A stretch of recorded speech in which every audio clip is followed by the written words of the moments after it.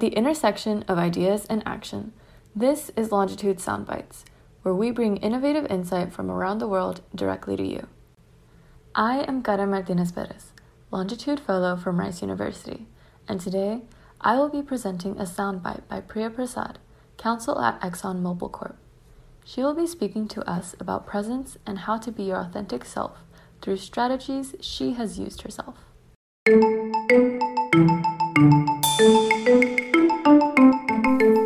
Hi there, my name is Priya Prasad and I live in Morristown, New Jersey, and I'm counsel at ExxonMobil Corp. To me, the word presence means being authentic, giving off that vibe so that others around you form an impression of you that matches your true self. In some cases, we have time to practice and perfect our presence, such as before a big presentation or speech. But in most cases, we meet people every single day in casual settings and don't have an opportunity to rehearse every interaction. In the next few minutes, I want to share some stories on how I try to be authentic, as well as a few tools and techniques I've used. I'm currently pursuing an MBA at Columbia University, and an exercise I did in my first semester leadership class is something that I encourage others to do to have a good grasp of what it means to be your true self. Take some time to jot down 5 to 8 values that are important to you. You can use a dictionary definition of a value or whatever definition comes to your mind. Draw a values tree by ranking these values in order of most concrete at the root trunk of the tree to most abstract and your highest value at the tip of the tree. You can draw branches to connect related values, the idea being that everything at the bottom leads up to the top. Jot down this tree on an index card and keep it in your wallet. Anytime you need to make a decision, whether it's personal or work, ask yourself, is this decision in line with my values? Now, over time, your values will be ingrained, so you don't have to keep referring to the index card. But this simple exercise is a great way to gut check yourself. You can do this exercise every few years to redraw the tree, but generally studies show that your values tend to remain constant once you're in your 30s, unless you have a major traumatic life event. Now, I'll admit, when I first did this exercise in class, I didn't see the value, no pun intended. But having to face several work and life decisions over the last 6 months, I found myself constantly referring back to how each major and sometimes even each minor project I take on, or hobby I dive into, or time I spend, aligns with my values, mainly my highest value. Now, besides staying true to yourself, what can you do, and what have I done to help give off that true self to others? Now, in smaller settings, I try to make a conscious effort to maintain constant eye contact, to genuinely be interested in getting to know others and how their day is going, and actively listening and responding about others, rather than just waiting for someone to finish and talk about myself.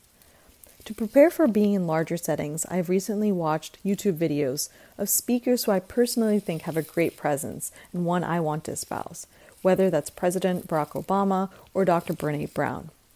From body language to voice modulation, there are a lot of other things that can be learned and modified with practice.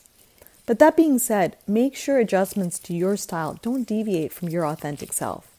If you start implementing drastic changes to your speaking mannerisms and hand gestures that don't feel natural, this whole exercise may become draining.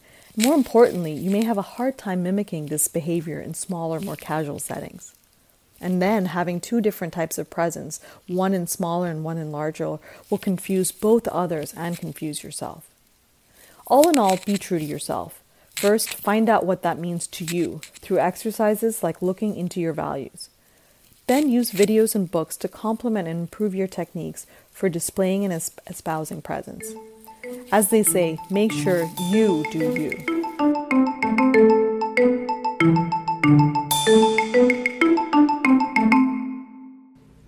I admire how Priya emphasizes the importance of reflecting on our values.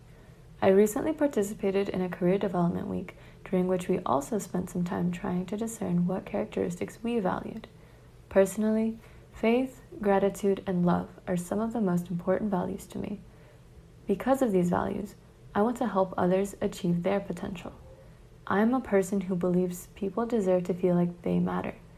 I think that I may try Priya's index card suggestion to help guide my career path as I navigate through the opportunities available to me.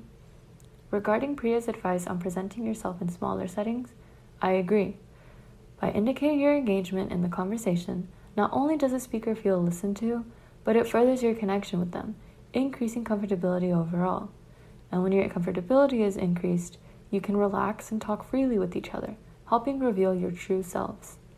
Additionally, I find that sometimes copying other people's mechanisms at first can help with my confidence in larger settings, as Priya discussed. Eventually, with practice or with time, I adjust those mannerisms to feel more natural to my style. I think that through Priya's advice, the person that we want to be and the person that we truly are can be unified into one. We hope you enjoyed today's segment.